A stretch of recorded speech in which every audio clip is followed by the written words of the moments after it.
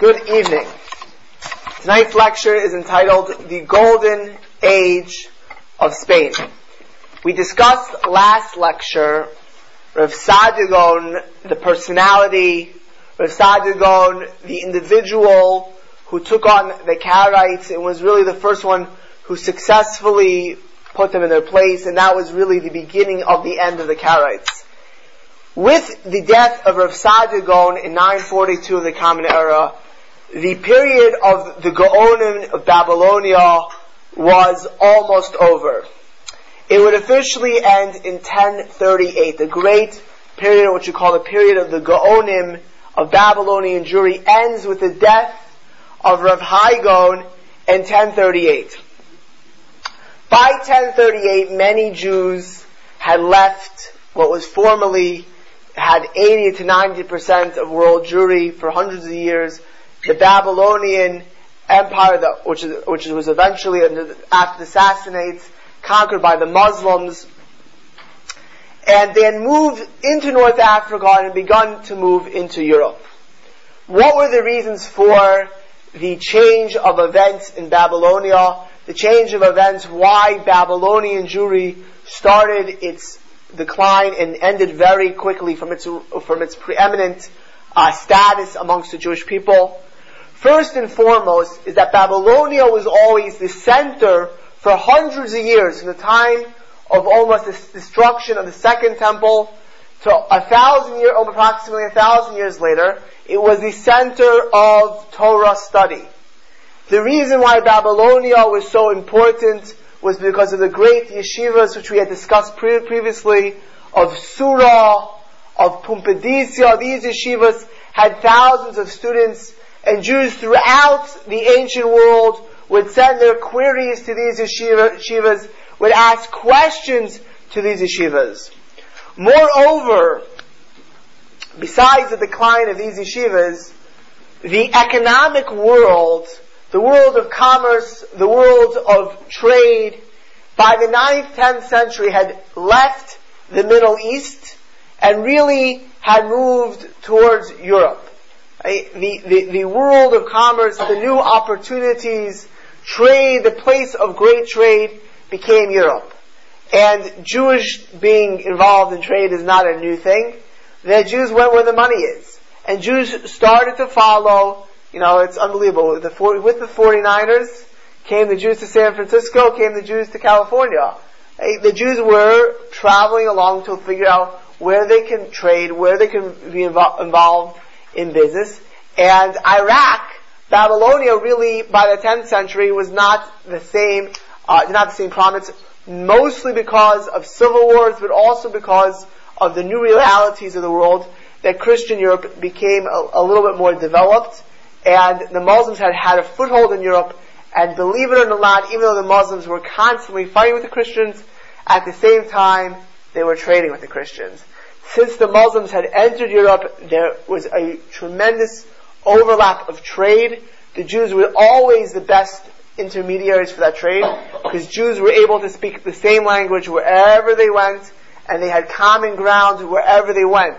So the bridge between the Muslims and the Christians in Europe would be the Jews. So the Jews would start to go to those areas, and we'll see soon Spain will become first and foremost, where the Muslim world will meet the Christian world because of trade, as well as we'll see, that these areas become centers of Torah.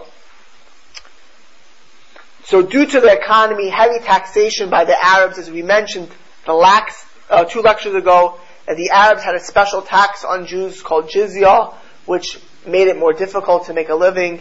Jews went into trade and they started to go throughout the world. But before that, there were 2 great sages. The first was Rav Hai Gaon. Anyone who studies the Talmud, Jewish law, has heard of Rav Hai Gaon. Rav Hai Gaon lived from 939 to 1038. That's 99 years. You mean 99 years, 1,000 years ago, that's a long life for 1,000 years ago. He lived from 939 to 1038. He was the last of the great Gaonim of Pumbedisa. Rav Hai Gaon had good genetics, because his father was the Rosh Yeshiva of Pumbedisa as well. And he took over for his father. But not only did he have good genetics from the mental standpoint and the nurture standpoint, but his father lived to 98 years. So, Rav Shri Gaon, who was famous for giving a list of all of the sages going back to Moshe and showing how the Torah was passed from generation to generation, Rav Shri was Rav Hai's teacher. Rav Shri lived to 98 years old. When Rav Hai Gaon was 48 years old, he became the second in command of the yeshiva in Pumbedisa. 48 years old, he became the Av Beis Din, which means the head of the Beis Din. Rav Shri Gaon was the Rosh Yeshiva. Rav Hai Gaon was the Beis Din. Now, as mentioned, you have to imagine what Pumbedisa was like. Pumbedisa was like this great center of learning, with hundreds of times thousands of students studying there. And literally questions from throughout the world. Even in Rav Hai Gaon's time, he'll be getting questions from Spain, from Morocco, certainly from closer places like the Persian Empire, and Egypt and Israel, but throughout the world, from ancient France. Today's world, you imagine, people ask some of the sages in Israel, a Sephardic Rav will ask Rav Ovadia Yosef in Israel. So, Rav Ovadia Yosef doesn't have email, he'll call somebody to get to Rav Ovadia Yosef. But in those days, if you're asking from Spain to Babylon, it took months. And yet, Rav Hai Gaon was the center of all of these questions. That's why Rav Hai Gaon would eventually be called the last of the Gaonim, but first in importance. He had authority throughout the ancient world. Now, at the end of his father, Rav Shri Gaon's life, an event happened that shook them both up. They were accused falsely by the Caliph of Baghdad of treason. In those days, if you're accused of treason by the Caliph of Baghdad, you wouldn't buy life insurance. No one would sell it to you. It didn't look too good for Rav Hai Rav Shira. Eventually, they were acquitted. But really, Rav Shira was an elderly man at the time. It was at the end of his life. And he said he wanted to give over the rulership to his son. So in his lifetime, Rav Shira appointed Rav Hai Gaon as the next Rosh Yeshiva of Pumbedisa. And they said that they read the Haftorah that week. There's the Haftorah is, of course, Shlomo Salman became the king of all of Israel in David's lifetime. So they read that Haftorah, and instead of saying, and Shlomo sat on the throne in the life of David, it said, and Hai sat on the throne in the life of Shrira. So he actually took over as Rosh Yeshiva in his lifetime. Rav Hai Gaon wrote numerous works, some of which we have today, many of what we do not. He wrote Shari Shavuos or Mishpat Shavuos, which is on the laws of oaths. He wrote Sefer Mekach Memkar, which is on the laws of purchases. The fact these books are so advanced at the time, when most of the ancient world had no laws on dealing on transactions and purchases, the Jewish people had extremely technical, advanced laws. What happens? Buyers' rights, sellers' rights, purchasers' rights. Who had, at what point is the contract fulfilled? At what point could you go back in the contract? He had laws on Isser V'Heter, things on Shchita, on all of Tanakh, Mishnah, and Gemara. He also wrote many piyutim, and if you look at in the literature, his contemporaries and the generations after, Rav Hai Gaon is called Rabban Shal Yisrael, the teacher of all of Israel. And he was the last yeshiva of Pumbedisa. His father-in-law, who, since he lived for 99 years, was almost like, it was his same age. His father-in-law was the same age as him. Rav Shmuel Bar Chafni was the Rosh Yeshiva of Surah, the other great Rosh Yeshiva, the other great yeshiva in Babylonia. And Rav Shmuel Bar Chafni lived from 969 to 1034. His father was the chief rabbi of Fez, in Morocco. And Rav Shmuel Bar Chafni wrote extensively as well. We have nothing left of his. Right? We have to remember this is the ancient world. He wrote in Arabic firstly. He wrote in Arabic because that was the language of the masses. And if it was written in Arabic, if it wasn't translated, it didn't stand the test of time. One work which passed down was his introduction to Talmud, which was 150 chapters. So a small part of it was taken by Shmuel Hanagid, who we'll speak of soon, and that was still in existence. But Shmuel Bar Chafni dies a couple years before his son-in-law, and with the death of both Rav Shmuel Bar Chafni and Rav Hai Gaon, the end of Babylonian Jewry comes. Really, with their deaths, the yeshivas never really stick around. Surah and Pumbedisa, these yeshivas which were around for 800 years, are pretty much dissipate and are gone with history. And the remarkable thing is here you had a golden chain of tradition. You had sages, Tanayim, Amoraim, the sages of the Talmud, Gaonim for hundreds and hundreds of years. And within a generation or two it disappears due to numerous factors. But yet, the study of Torah continued to flourish without a break. And moved, we'll see in a minute, to Spain and to North Africa and to Egypt. And this, of course, is a remarkable thing in Jewish history.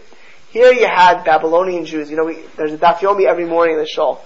People ask them, what about the Babylonian Jewry? I mean, there will be Jews in Iraq till 1948. There was a significant population, but Iraq would not be the center of the Torah world anymore. Okay, even at the time of the Ben Ish Chai, who was a great Rav, it was nowhere comparable to other centers of Torah. You had a great rabbi here or there, but it was not where the yeshivas were. It was not the center of learning. It would leave Jewish history. So you would imagine with the demolition of Babylonian Jewry, it would have been a tremendous setback to the Jewish people. But the Torah said that the Torah will never leave the mouths of the Jews. And as Babylonian Jewry comes, kind of like with the end of the Holocaust, you can imagine with all these Lithuanian and Polish yeshivas slammed shut by the Nazis, if you were a sociologist, you would say, this is it. And here in America and in Eretz Yisrael today, you have yeshivas of thousands of students. Right? When one candle is extinguished, another candle is lit. And that's really what happens. How does the Torah leave Babylonia and spread to the rest of the world? There is a story, and this is recorded already in the 12th century by the Ravid, of Avram Ibn Dawud, who I spoke about the last class in the Sefer Kabbalah. He brings the following story, which is recorded in other works as well. And that is that the story of the four captives. I'm not sure if anyone heard the story. It's a famous story. I learned it as a little boy in school. But it's a story of the four captives. Some people say it didn't have exactly the way it is, just more, an illustration. But there's no question, to a large extent, this is what happened because it's historically backed by many, many other sources. And that is in approximately the year 1000 of the Common Era. A ship left Italy to go from the city of Bari in Italy in order to sail together to a different city in the Mediterranean, where a mutual friend was getting married. And there were four great rabbis on the ship. Their names were Rabbi Shemariah, Rabbi Chushiel, Rabbi Moshe ben Enoch. Rabbi Moshe ben Enoch had his wife and his son Enoch on the ship. And the fourth rabbi we don't know. Now in those days, the seas, especially the Mediterranean, were infested by pirates, whose business was it to steal ships. Now, Muslims historically, we think today, who are the famous pirates? Somalia. If you look at the news, every once in a while they're pulling not only small ships off the Horn of Africa or near Africa, they're pulling American ships, European ships, like cargo ships, humongous cargo ships. They're pirating these ships. We know that America, the United States, went to war. The first war that this country went, most people don't know American history, but it was in 1801, 1803, was the war against the Barbary pirates. After the first war, after the American Revolution, was not the war of 1812 against Britain, but was a war against Barbary pirates. Who was the Barbary pirates? These were Muslim pirates from Tunisia, from Northern Africa, Morocco, Algeria areas, who were stealing American ships.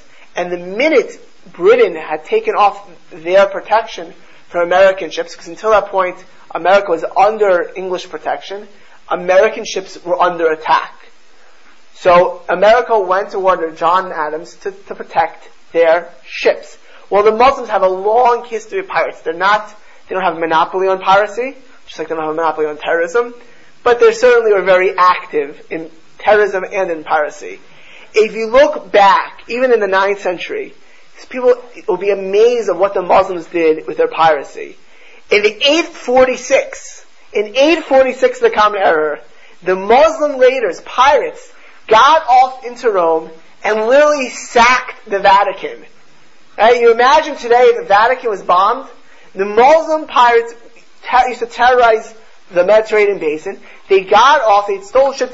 One time they actually got out, sacked Rome, and went to the Vatican and sacked the Vatican as well. In 911, Muslim pirates took over an area called Fraxinet, in a fortress in Provence, which is southern France, and they shut all passes to the Alps.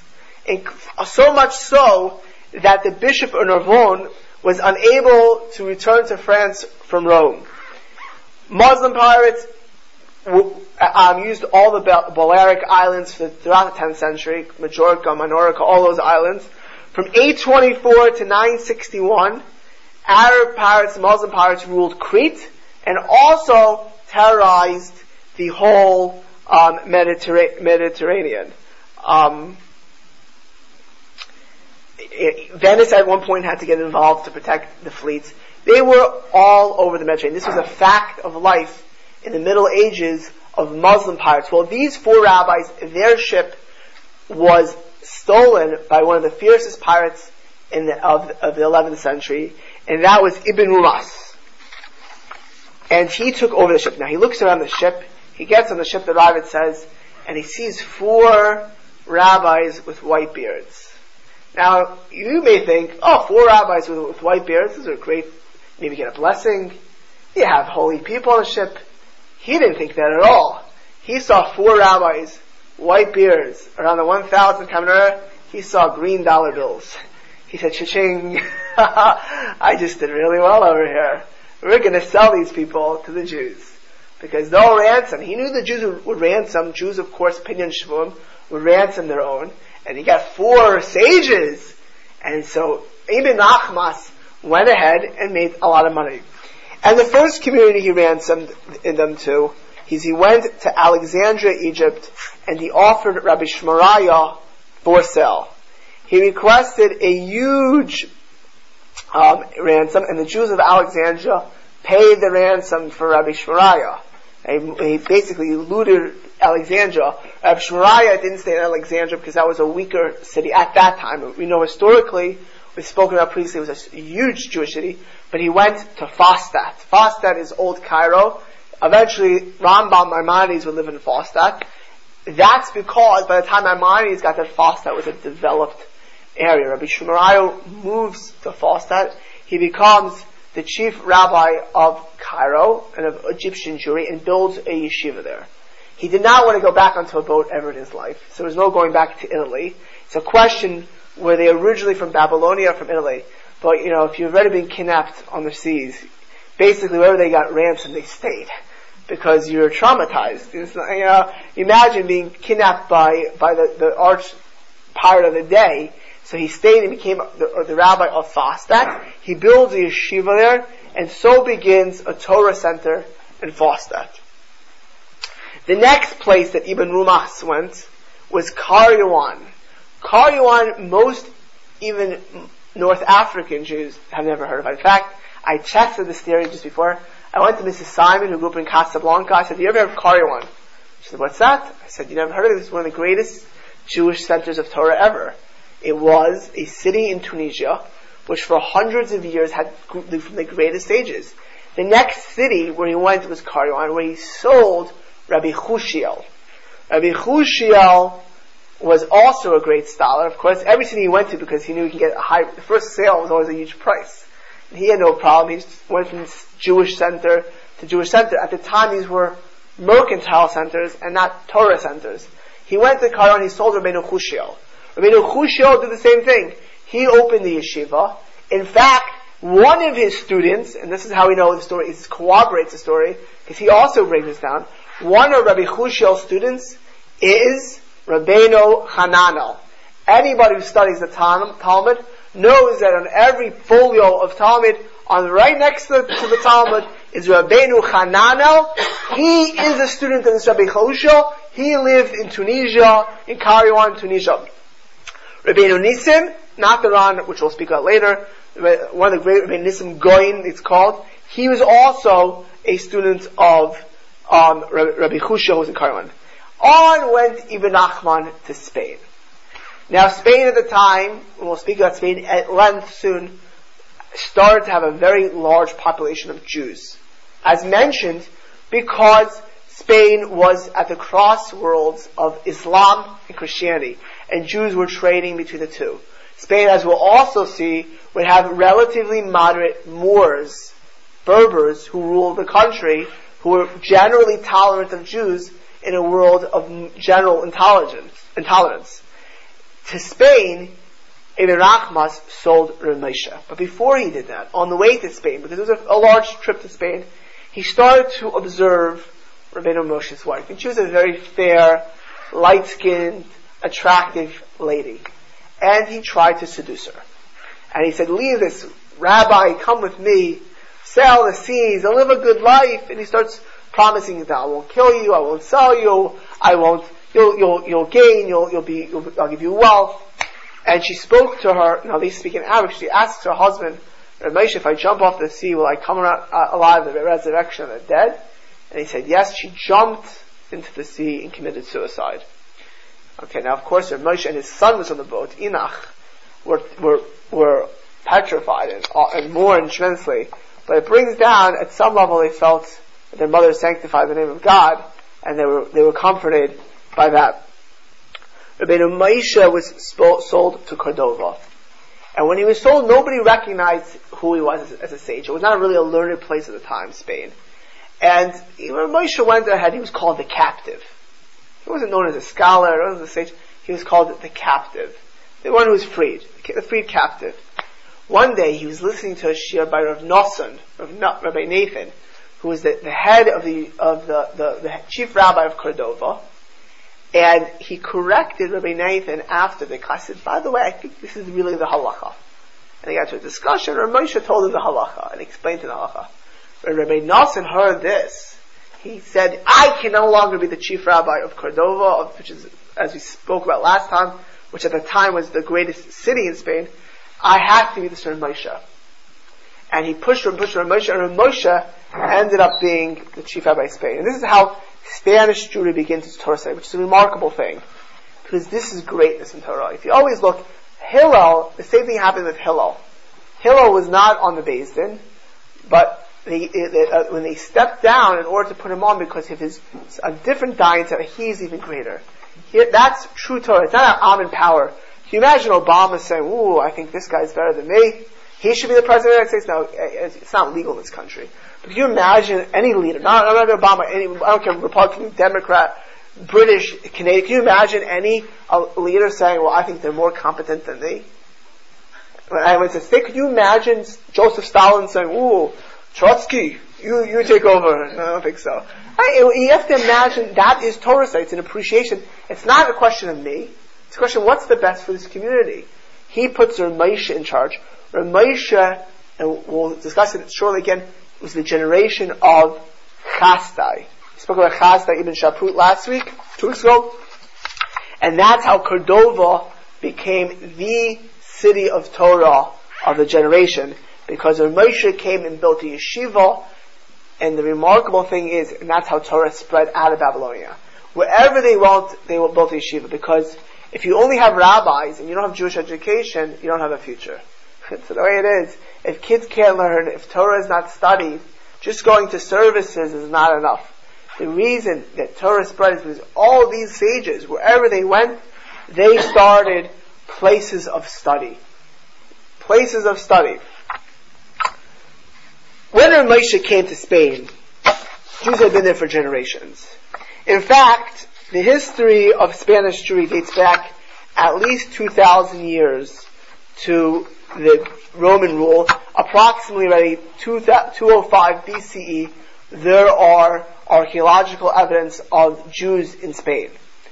And we don't know that much about what Jews did in Spain. We know that Jews were involved in trade in Spain at the time of the Romans, but we don't know that much. The first time that we really learn a little bit about the Jews in Spain is in the year 303. And how do we learn about the Jews in Spain in 303? Well, that's because by that time there's a tremendous Christian presence in Spain, and they already had their first anti-Jewish decrees. And that was called the Council of Elvira. And look at source number 1, because you'll get a little bit of an understanding of the Jews in Spain based on source number 1. There were 80 canons in this Council of Elvira. Source number 1, canon number 16. Heretics shall not be joined in marriage with Catholic girls unless they accept the Catholic faith. Catholic girls may not marry Jews or heretics because they cannot find a unity when faithful and the unfaithful are joined. Parents who allow this to happen shall not commune for 5 years, which basically was the equivalent of complete ostracism in that community.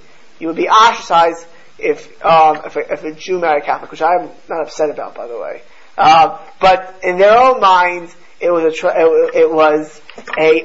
an anti-Semitic decree. Luke at number 49. This is remarkable. They actually have to have a canon on this. Landlords are not to allow Jews to bless the crops they have received from God and from which they offer thanks. Such an action would make our blessing invalid and meaningless. Anyone who continues this practice is to be expelled completely from the church. Apparently, the land people would ask the Jews, bless my land. In fact, I heard of gifters at Sal say that when he was in Telz in Lithuania, the Lithuanian peasants would stop the yeshiva boys, bring them to their fields and say, bless my fields. This was even after all the Catholic laws. But you can see like the 3rd century, the late 3rd century, beginning of the 4th, that it was common practice to ask a Jew to bless the land, which they came to ban because, of course, it gave the Jews more than legitimacy. Number 50. If any cleric or layperson eats with a Jew, now that's already a far off. You can't even eat with a Jew. He or she shall be kept from communion as a way of correction. 78 is also, although anti-Semitic in their own idea, as far as Jewish law, it's not a bad thing. If a Christian confesses adultery with a Jewish or pagan woman, he is denied communion for some time. If his sin is exposed by someone else, he must complete 5 years penance before receiving the Sunday communion. Well, these were all canons to separate the Christians from the Jews. Not necessarily hurting the Jews, but separation. But that would change. In the 5th century, the Visigoths, who were much more famous for sacking Rome, the Visigoths, well, they were Arian Christians. Now, when we discuss Christianity, I discussed the difference between Nicene Christianity and Arian Christianity. Arian Christians believed that Jesus was a man, kind of like Islam, that Jesus was a man who had prophecy from God, whereas the Nicene Christianity, which became dogmatic in the year 325, believed that Jesus was God, that the idea of Trinity. And as I mentioned then, they would duke it out for generations. Christianity is dogmas. Even their core dogmas were voted on, manipulated, right, decided and changed by wars. Right? And we talk about core values. What is God? Is Jesus God? Is Jesus not God? It was never decided on immediately. And these were Arian Christians, the Visigoths. Right? Ultimately, the Franks, as I mentioned, would convert a lot of these people around them. Charles Martel, of course, who would be the father of Charlemagne, would really be the pusher of it throughout Europe. But the Visigoths were Arians. When they took over Spain as a whole, immediately anti-Semitic decrees were put into place. Anti-Semitic decrees that no longer was it just separating the Christians, but Jews were restricted from many things in society. It would get worse. Because in 589 of the Common Era, the Visigoth king Ricard left the Arian sect and joined the Orthodox Catholic sect of Nicene Christianity, of Trinity, And of course, that was under the Catholic Church in Rome.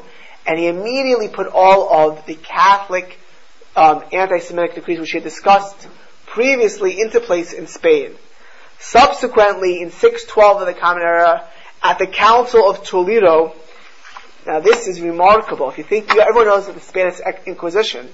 Oh, the Spanish Inquisition, 1492, conversion or death, right? That wasn't even that. Then it was conversion, expulsion, or death. In 612, they didn't have a conversion, expulsion, or death. In Spain, in 612, there were much fewer Jews, but the option was given conversion or death. Okay? Scourging, mutilation, banishment, and confiscation of goods. Apparently they had some option to leave, but banishment in those days, this was before Christopher Columbus and ships, it was pretty much, with limited choice. So under this Council of Toledo III, Jews were ordered to convert to Christianity. In 633, already the Fourth Council of Toledo convened to address the problem of crypto-Judaism. Think about Marano's 15th century, 16th century, they had crypto-Jews in the 7th century. Those were Jews who converted merely to escape persecution. So the Fourth Council of Toledo opposed compulsory baptism, but it said that if a Christian would marry a Jew, then the kids would be raised Christian. After that, in the year 7 or 9, there was civil war in Spain between the Arian Christians and the Nicene Christians, and the Jews were caught in the crossfire. Now remember when I talked about the coming of Muslims, the mixed bag, the mixed blessing, because at the time Spanish Jewry would have been forcibly assimilated. And I said that what Islam did is cause a check on Christianity. It forced to split the world.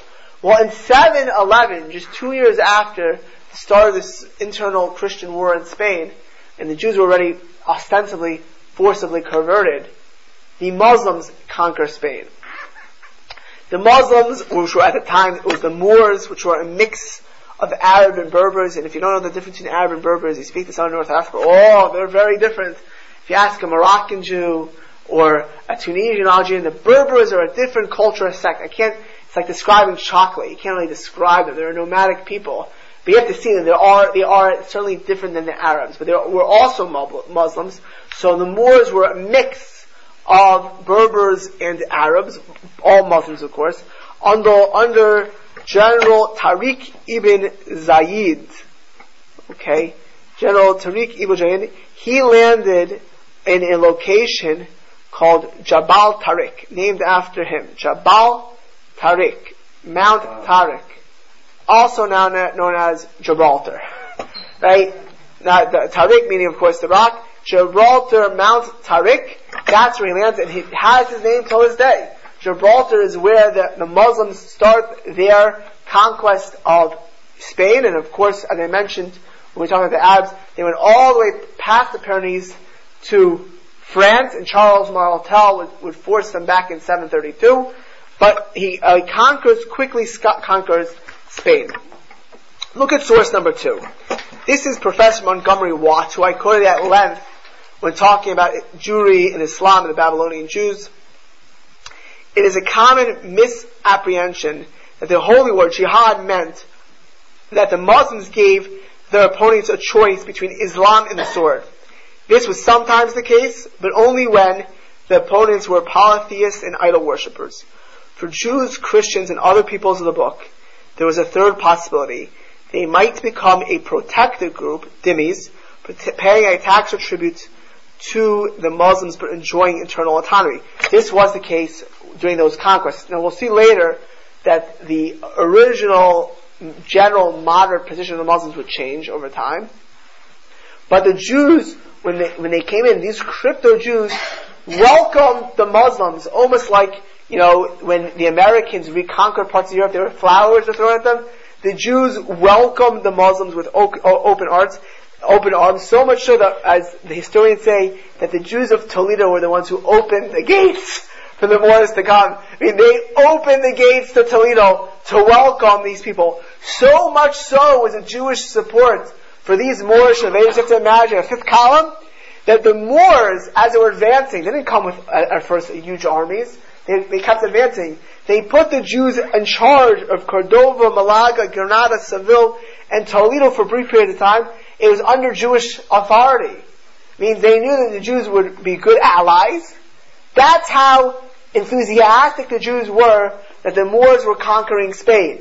They were embracing this with open arms. They were finally free from radical Christian anti-Semites who forcibly converted them, and they were living in secrecy, living in darkness, and here they were redeemed. They were set free. And as we'll see, that under the Moors, Al-Andalusia was not only a great place for the Jews, we'll discuss at length, but because of the Jews, especially because of the Jews, it became the most populous, cultured, and industrious land in all of Europe for centuries. The Moorish Spain was the most developed, was the most profitable, was the most powerful part of Europe for a while. Okay? And look at source number 3. This is an English historian, Martin Sharp Hume, not a Jew, writing in his book, The Spanish People. Side by side with the new rulers lived the Christians and Jews in peace.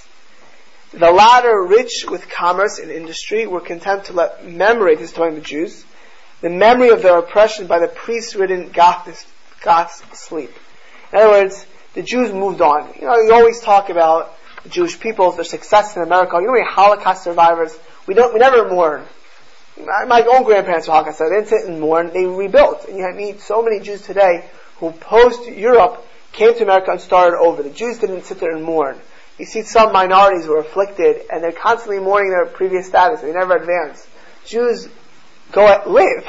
We don't constantly, we live. And that's why when you have secular Jews who have Holocaust Jewry, that's a tragedy. If all of your Jewry is Holocaust Jewry, it kills me. I'm not saying, listen, I grew up with the Holocaust in my blood. I'm named after my 2 great-grandfathers who were killed in the Holocaust. I go with story after story, but that's not the essence of my Jewry. My essence of Jewry is this world, right now, where I'm living. Doing, not just sitting there and mourning the past, but doing in the present. And because the Jews did in the present, that's where they're successful. Now, with the Moors, and this division in Europe becomes for the first time the terminology of Sephardic and Ashkenazi. Now in 2 weeks, the next lecture, we will discuss the house of Rashi, and really the beginning of Ashkenazic Jewry as an entity by itself. But what is the difference between Sephardic Jewry? Because in Spain, Sfard literally means Spain. But we don't refer to Sephardic Jewry as only Spain. What's the difference between Sephardic Jewry and Ashkenazic Jewry, besides the liturgy of prayer? Well, Rabbeinu Bachya, even Pakudia, who we'll discuss for a little bit in a while, he was the Dayan of Saragossa. He wrote a work called Duties of the Heart, Chovat Lavavot, which was actually translated by Judah ibn Tibbon, who translated Maimonides' works, because he wrote in Arabic, which was the language of the land, and in his Hakdama, in his introduction, he says the difference. This is in the 11th century, defining a Sephardic Jew and an Ashkenazic Jew. He doesn't say it's a Jew who lives in Spain and a Jew who lives in France. It's because there were many Sephardic Jews living in Morocco, Tunisia, Algeria at the time, Babylonia, which is Iraq, and Persia. A Sephardic Jew is a Jew under Muslim dominion. An Ashkenazi Jew is a Jew under Christian dominion. And if you'll notice, all Sephardic Jews come from Muslim countries, and all Ashkenazic Jews come from Christian countries. And we'll see a large part of the differences come from the influences of the surroundings, people around them, and the schools of thought which developed as a result of the culture they lived. But you look wherever you go, Sephardic Jewry would be in Sephardic lands, in the Muslim lands.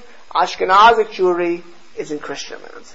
And the beginning of Sephardic Jewry, therefore, will be much different, as we learn next week, than Ashkenazic Jewry, because we'll see the Sephardic Jews had a very open society, And Ashkenazic Jewry starts in the house of Rashi in the dark ages of Christian Europe. These will have ramifications to our very day. That will continue on also. But it's important to note that at this time that we see the first beginning language of Sephardic and Ashkenazic. Until that point, it was one, everyone was in Babylonia together. There's no real defined Ashkenazic Jewry, and there's no Sephardic Jewry. And by the way, if you look at the prayer books, it's hard to say that either were more correct, okay? They are very similar. I have to say, on some levels, Ashkenazic Jewry are more closer to the Middle Eastern Jewry, Babylonian Jewry, because ultimately, Sephardic Jewry liturgy today will take a lot of the Kabbalistic things which came much later. When you look at the Siddur of the Rambam, it's not all the Ari's additions. How good was it? Was the golden age of Spain really good? Gold. Was it really great? So no matter what, according to all historians, you can't talk about Spain in North America today in the same dialogue. If you think that Spain was like America or Canada today, it was nothing close. Yes, the Jews were very successful, but Spain still had ingrained anti-Semitism. You were a dhimmi. A Jew was by nature a second-class citizen. There were laws of how a synagogue could be built and how it couldn't be built. In no way, form, or fashion was the golden age of Spain anything comparable to the freedom of religion, the freedom of rights that we have today in America. Now it happens that proportionally the Jewish success was way out of proportion. They dominated the middle class and were well represented in the upper classes. They were not part of the peasant class. In fact, if you look at Rabbeinu Bachya, in his writings, he writes about the blessings of God. He says, here we are in the exiles, and there are no peasants amongst us. Some in Spanish Jewry. They weren't the peasants. They were either middle class mostly, and some of them were in the upper classes. That's who the Jews were. But there were still many, many rules, government-sanctioned rules, based on Sharia law against them. And you were limited what you can do. Jews live separately. Yet, if you look at historians, for example, Maria Rosa Menakel is a professor at Yale. She wrote a book called The Ornament of the World, and in it, she claims that tolerance was an inherent aspect of Andalusian society, and definitely the Jewish dhimmis, although they were dhimmis, made the Jews in the Christian lands look persecuted and afflicted. They had tremendous freedoms, tremendous opportunities that the Jews in the Christian Europe did not have, and even Jews in other parts of the Islamic lands did not have. Look at source number 4. This is Bernard Lewis, who is considered by most today the foremost expert on Islamic history. He is a professor emeritus at Near Eastern Studies at Princeton University. The claim to tolerance now heard from Muslim apologists, and more especially from apologists from Islam, is also new.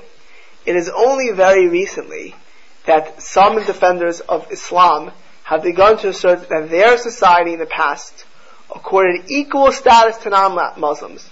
No such claim is made by spokesmen for resurgent Islam. And historically there is no doubt that they are right. Traditional Islamic society neither accorded such equality nor pretended that they were doing so.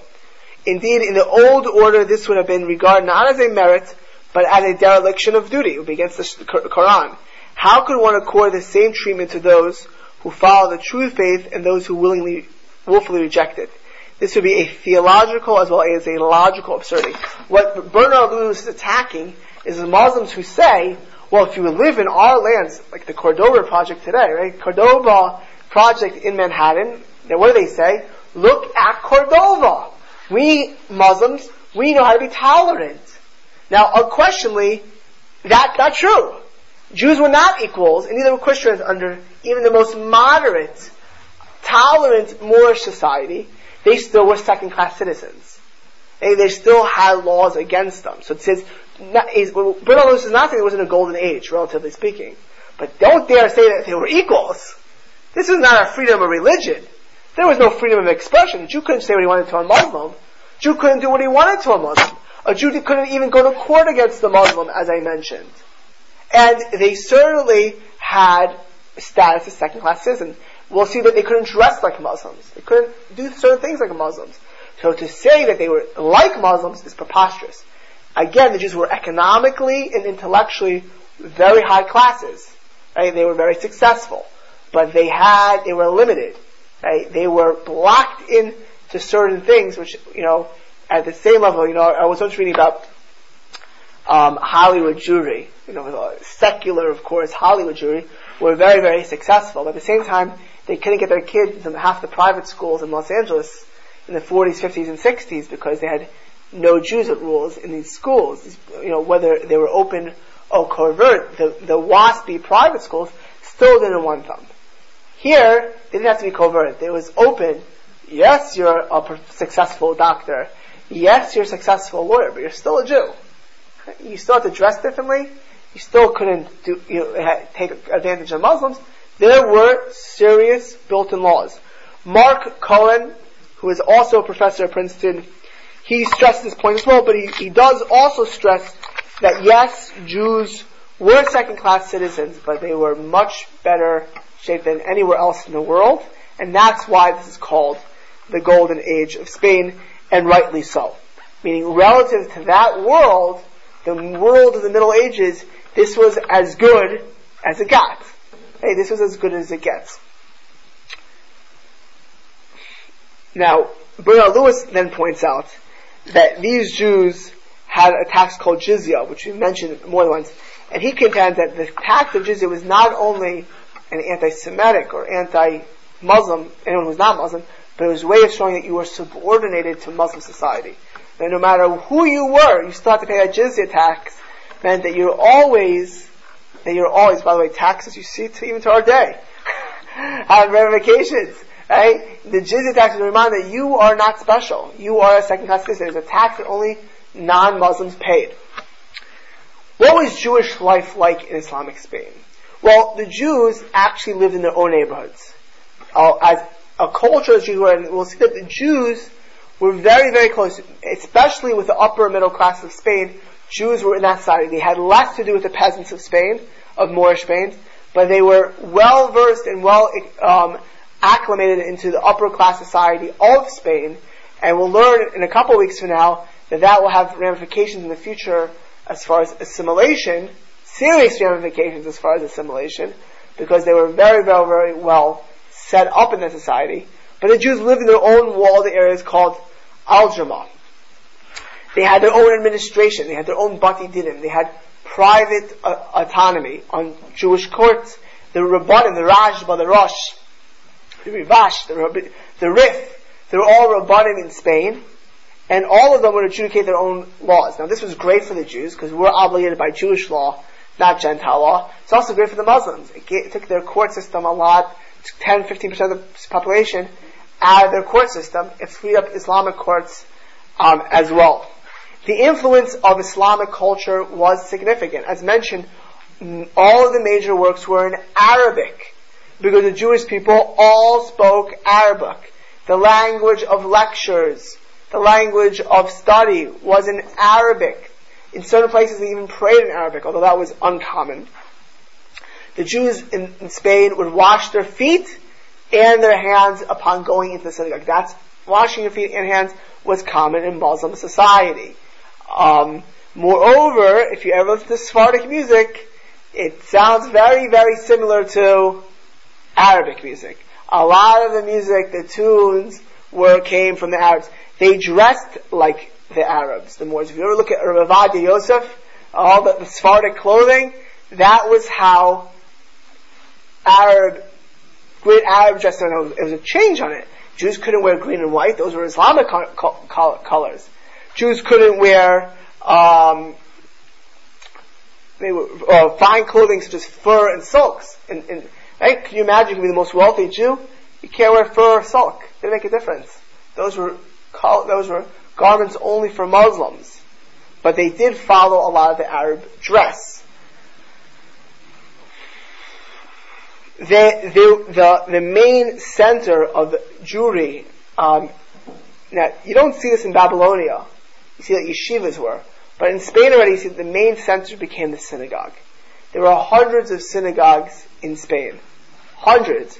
For example, Cordova and Granada, in the 10th century, each had 6,000 Jews. They all had 24 synagogues. Toledo, which had less than 4,000 Jews, had 11. And the synagogues were not just areas of prayer, but like contemporary Batei Knesset, they were places where people met up. They were social centers. They had a social hall. They had places where people communicated. It was a Jewish bonding place. Moreover, Shabbos and this, as I should mention, the synagogues throughout the Muslim countries were they had to kind of, zoning laws according to the Muslims. Obviously no figures of humans there. That's like a no-no in Islamic culture. It could be a no-no if it's protruding Jewish culture, Jewish law as well. No figures of humans. They were more plain, more simple. Unlike, you will see the synagogues in Christian Europe, where you had huge cathedrals which were ornamental and beautiful. So you would have huge Jewish synagogues like the Christians. The Muslims did not tolerate that. You don't find any ancient beautiful synagogues in almost anywhere of the Muslim lands. You don't go to, ancient Babylonia or Iraq and Baghdad and find beautiful synagogues, or in Persia. It wasn't like that. Morocco didn't have big beautiful synagogues. But you do find big beautiful synagogues in France and Germany and countries like that, because that was tolerated and encouraged in those lands. The main center of Jewish study, culture, as I spoke about it 2 weeks ago, at first was Cordova. And that was because of Chisdai ben Ibn Shabrut, who I spoke about. And as I mentioned today, Moshe starts a yeshiva in Cordova, and Chisdai was the advisor. He was the chief in command in Cordova, as I mentioned. He wrote the letters to the Khazars. The Chisdai letters were the letters written from Spain to the Khazar kingdom, which we read at length last time. So at first it starts in Cordova, and the achievements were immense. Not only were the Jews affected by the Muslims, but all of Muslim society was affected by the Jews, and that's what we'll discuss in a minute. But after Cordova, I spoke about Cordova last time, the next great leader, because Chisdai was this amazing leader who supported Menachem ben Saruk and Dunish ben Laprat, as I mentioned, the two great scholars of grammarians and poets who Rashi quotes all the time in his commentary on Chumash, was Shmuel HaNagid. Shmuel ibn Nagarila. Nagarila in, I'm sure my Arabic is off, but Nagarila in Arabic means prince. Shmuel HaNagid, Samuel the prince, was born in 993. Shmuel corresponded with Rav Hai Gaon. Now this is how you see Spain was already on the map with Shmuel HaNagid. Therefore when Rav Hai dies, Spain is right there. Spain's ready to take its place. Shmuel HaNagid was a student of Rabbi Enoch. Rabbi Enoch, as I mentioned, was the little son of Moshe on the boat. He took over his father's yeshiva in Cordova, and in 1013 there was a civil war in Cordova. That was when Shmuel HaNagid was 20 years old. The Muslims, and we'll see soon that's how they lost Spain, were constantly fighting amongst themselves. Now if you fight amongst yourself in Muslim lands, well, you have nothing to worry about, but when they fought in Spain, they were right next to the Christians, and the Christians would conquer them because of their internal fights. In 1013, there was a civil war in Cordova. The Jewish center of Cordova gets wrecked along with the city, and Shmuel HaNagid and his friends all run to Granada, to Malaga in particular. And Shmuel HaNagid ends up being the chief advisor to the vizier. And the vizier is basically the prime minister of Granada. And the vizier answers to the caliph, which is the president, the chief in charge of Granada. And for years he's helping out this vizier. Well, one day the vizier gets old and he starts getting ready to die. And Caliph Habus, who's the caliph of Granada, which is now the most powerful caliphate in Spain, he tells his vizier, what am I going to do without you? I've had your advice for years. You've been so helpful. What can I do without you?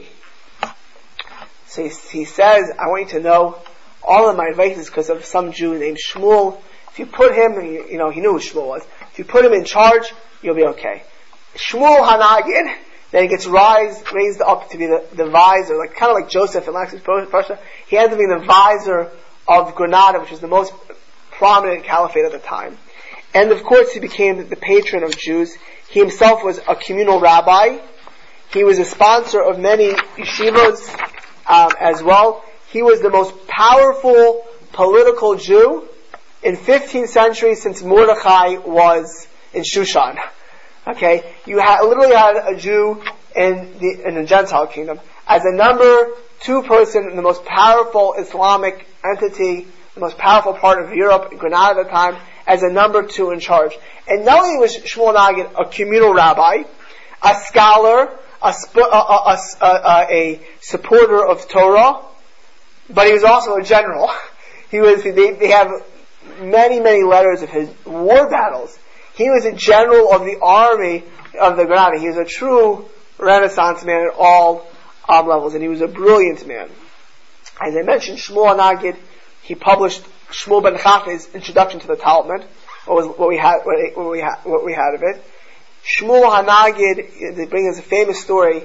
He was once walking on the street. Now, if you want to see what to be a Jew, he's the number 2 person in Spain. The number 2 person in Spain. Number 2 person probably in the world at some level. Okay, he's a number 2. He's advisor to the Caliph of Granada, and he's walking on the street with the Caliph, and the Muslim merchant opens his mouth to Shmuel Nagid and says, "You Jew." Now, can you imagine having the chutzpah to do that to the Russian czars in the 19th century? They'd kill you in a second. So, in fact, the Caliph, who had permission, said, "Shmuel, let's have him killed." Shmuel, let's have him killed. So, you have to imagine, even here's the number 2, you can still have a Muslim merchant scream out at him something. But Shmuel Nagid told the Caliph, "Give me a week. I want to change the way he talks." A week later, they passed by again, and this Muslim merchant was praising, "You're such a tzaddik, Shmuel, thank you so much for walking by. Could you bless me?" The Caliph looks at Shmuel and said, "What did you put a curse on him? You give him a recantation? I mean, what happened then? Last week he's using foul language. Today he's blessing you." So the famous thing, Shmuel told him, "Not merely have I cut out his bad tongue, but I've given a good one instead." And then during that week, Shmuel gave him presents. He was friendly with him, and so he told the Caliph, "Anyone you're friendly to and you can win over, it's always better than fighting them and killing them." That was his message to the Caliph. If you want to be successful in life, don't just kill your enemies, win them over. Instead, you'll be more successful. Shmuel Hanagid died in the year 1055, but by the time he died, Spain was now the center of Torah. It had left Babylonia, and the center of Torah was now in Spain. He was mourned by Jews and non-Jews, and we'll see what happened a few years after the Granada. Jews excelled in many things in Spain.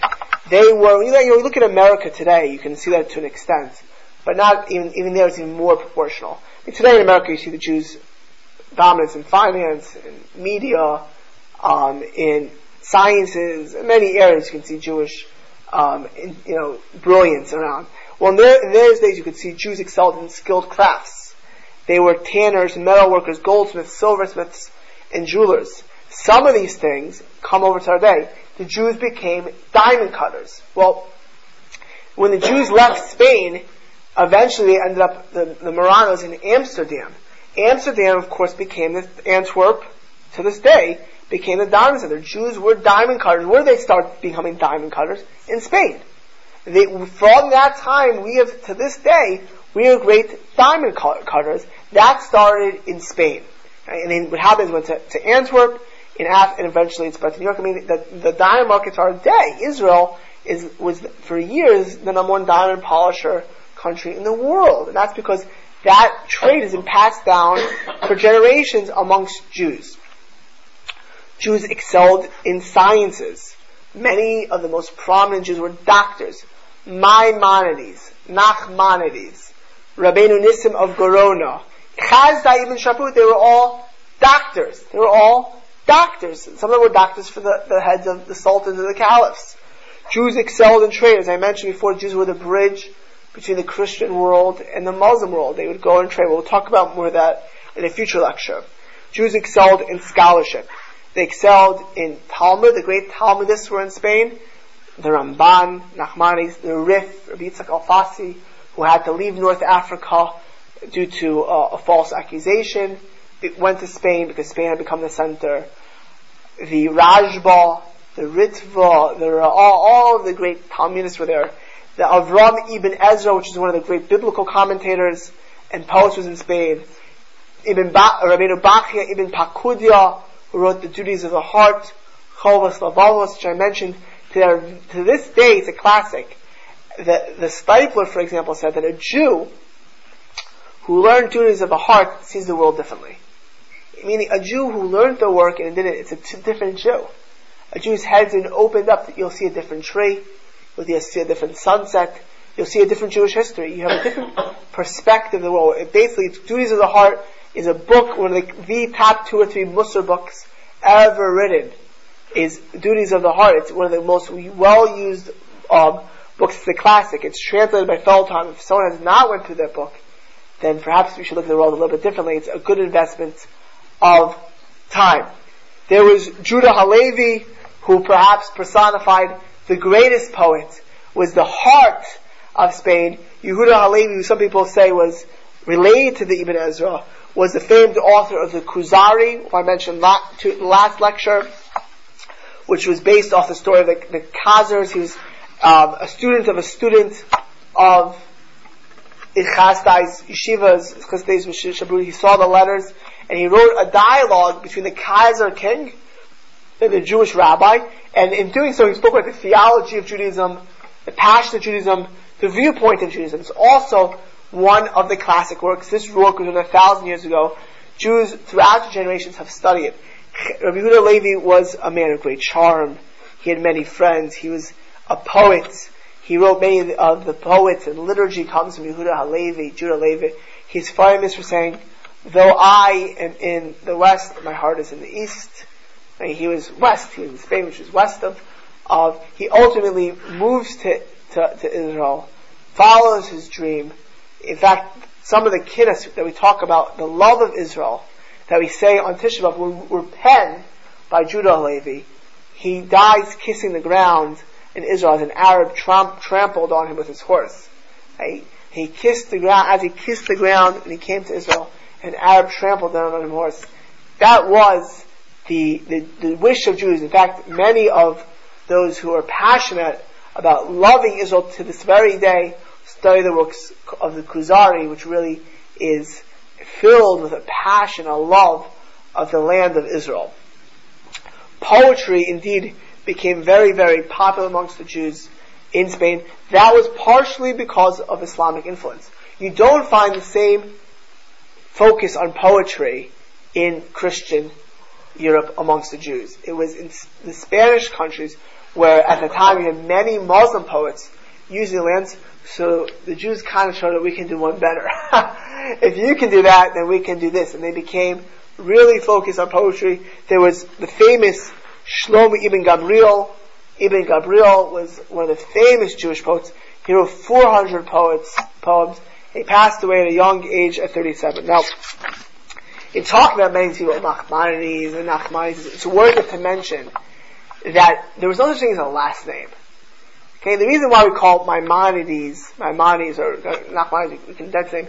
There's no such thing as a last name. In fact, Spanish Jewry would only get last names 500 years ago, like Rabbi Yosef Karo. By his time, we had last names. Until that point, there was no. Maimonides didn't have a last name. The Ramban didn't have a last name. Historically, Jews went by their father's name. Rabbi Moshe ben Maimon is Maimonides. So Maimonides is Rabbi Moshe ben Maimon. Nachmanides is Rabbi Nachman. I don't know his father's name. Right? You would have everyone Ben. If they were a Kohen, they then Rabbi Moshe ben David HaKohen.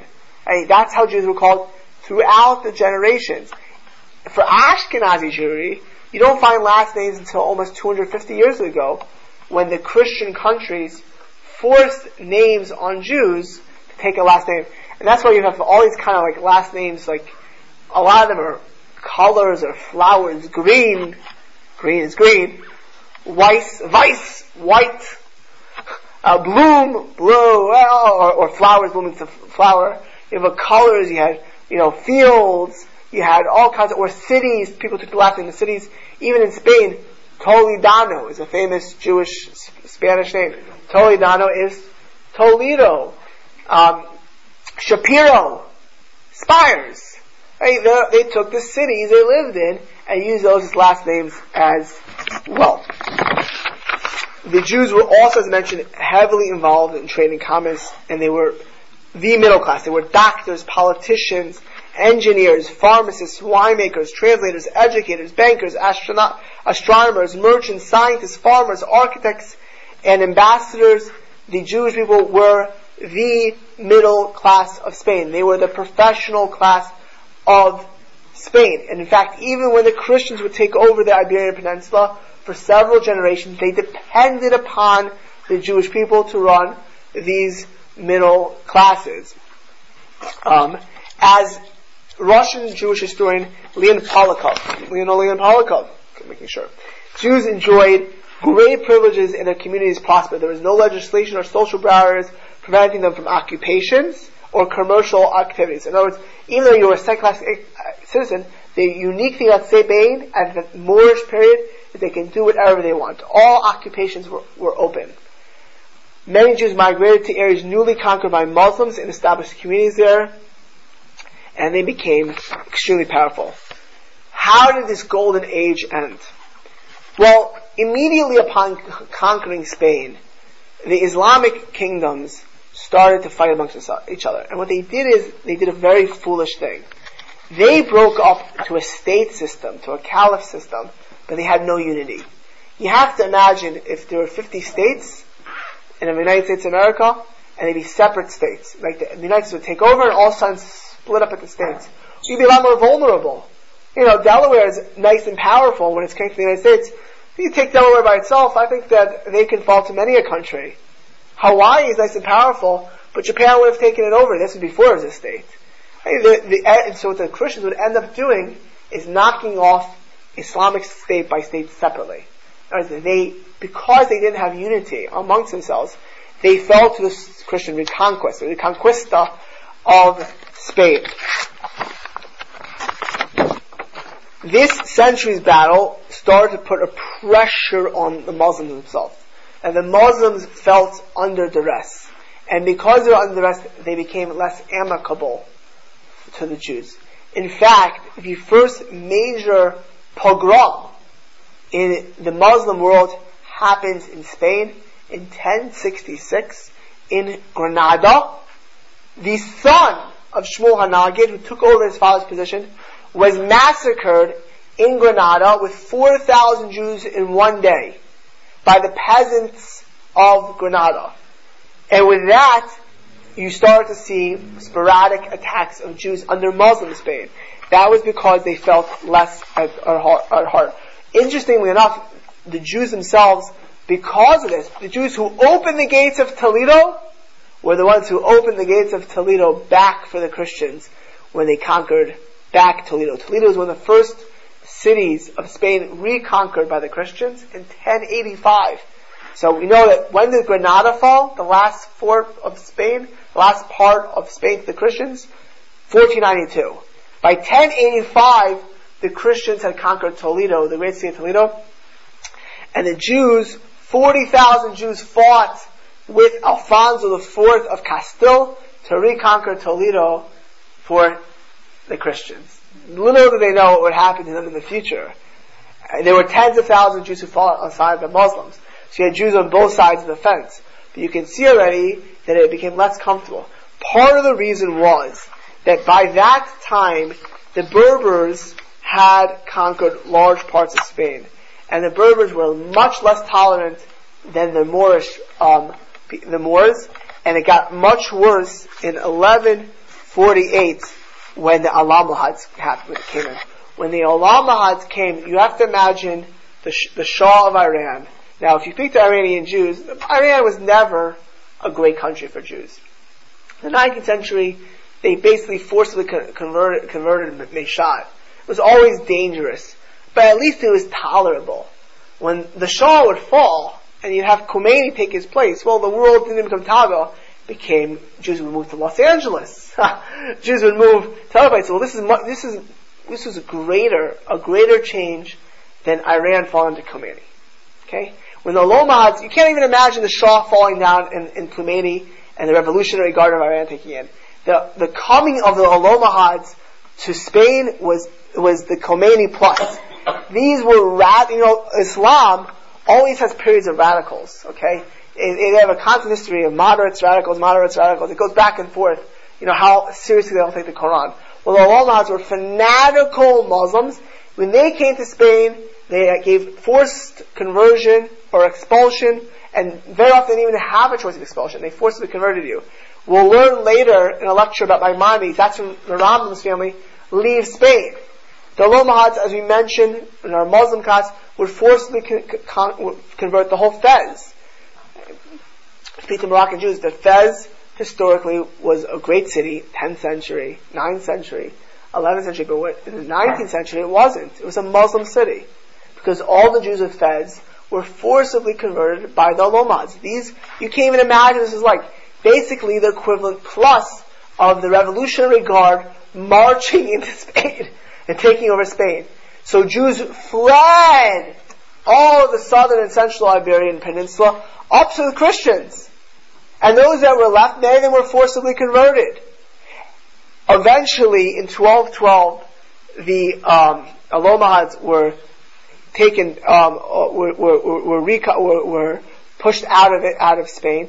Many of them were by the Christians, some were by other Moorish groups. But Spanish Jew would never get back, because even when in the Muslim parts, you would have restrictions against the Jews. No longer would you have moderate Muslims ruling Spain to the same extent.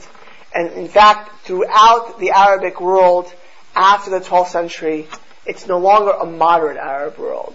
You find, after even the Granada massacre, the raising of Jewish quarters in other places in North Africa, Egypt, Syria, Yemen, 13th, 14th century, you found Jews no longer being an accepted middle class, but pushed down into second class, being pushed into mellas, which were essentially ghettos, and Spanish Jewry would never, under the Muslims, keep their prominence. For a while, under the Christians, because they were needed, they would stay in prominence, but no longer would it ever be. We will discuss in a few weeks from now the Spanish Inquisition and what it was like to be in Christian Spain. The next lecture will be the House of Rashi and the beginning of Ashkenazic Jewry. But in sum, there was a golden age of Spain. There was a golden age which was relative to the time in which Jews were second-class citizens. But, since they were always dhimmis, they were never able to totally break that shackle. And as you saw with the Almohads, in 1 second, they could be put at death's throw. So golden it was, but it was always tarnished. Tarnished golden it was. The Spanish Golden Age was always a time of lack of complete solace. It's where Jews were able to make it, but were never totally accepted. And you would have, perhaps the greatest example of that is Judah Halevi, who said, although I am in, and he was alive during this, the gildest golden part of the Spanish age, a Jew always has to remember that wherever we are, if we're in the West, our heart is always in the East. Thank you.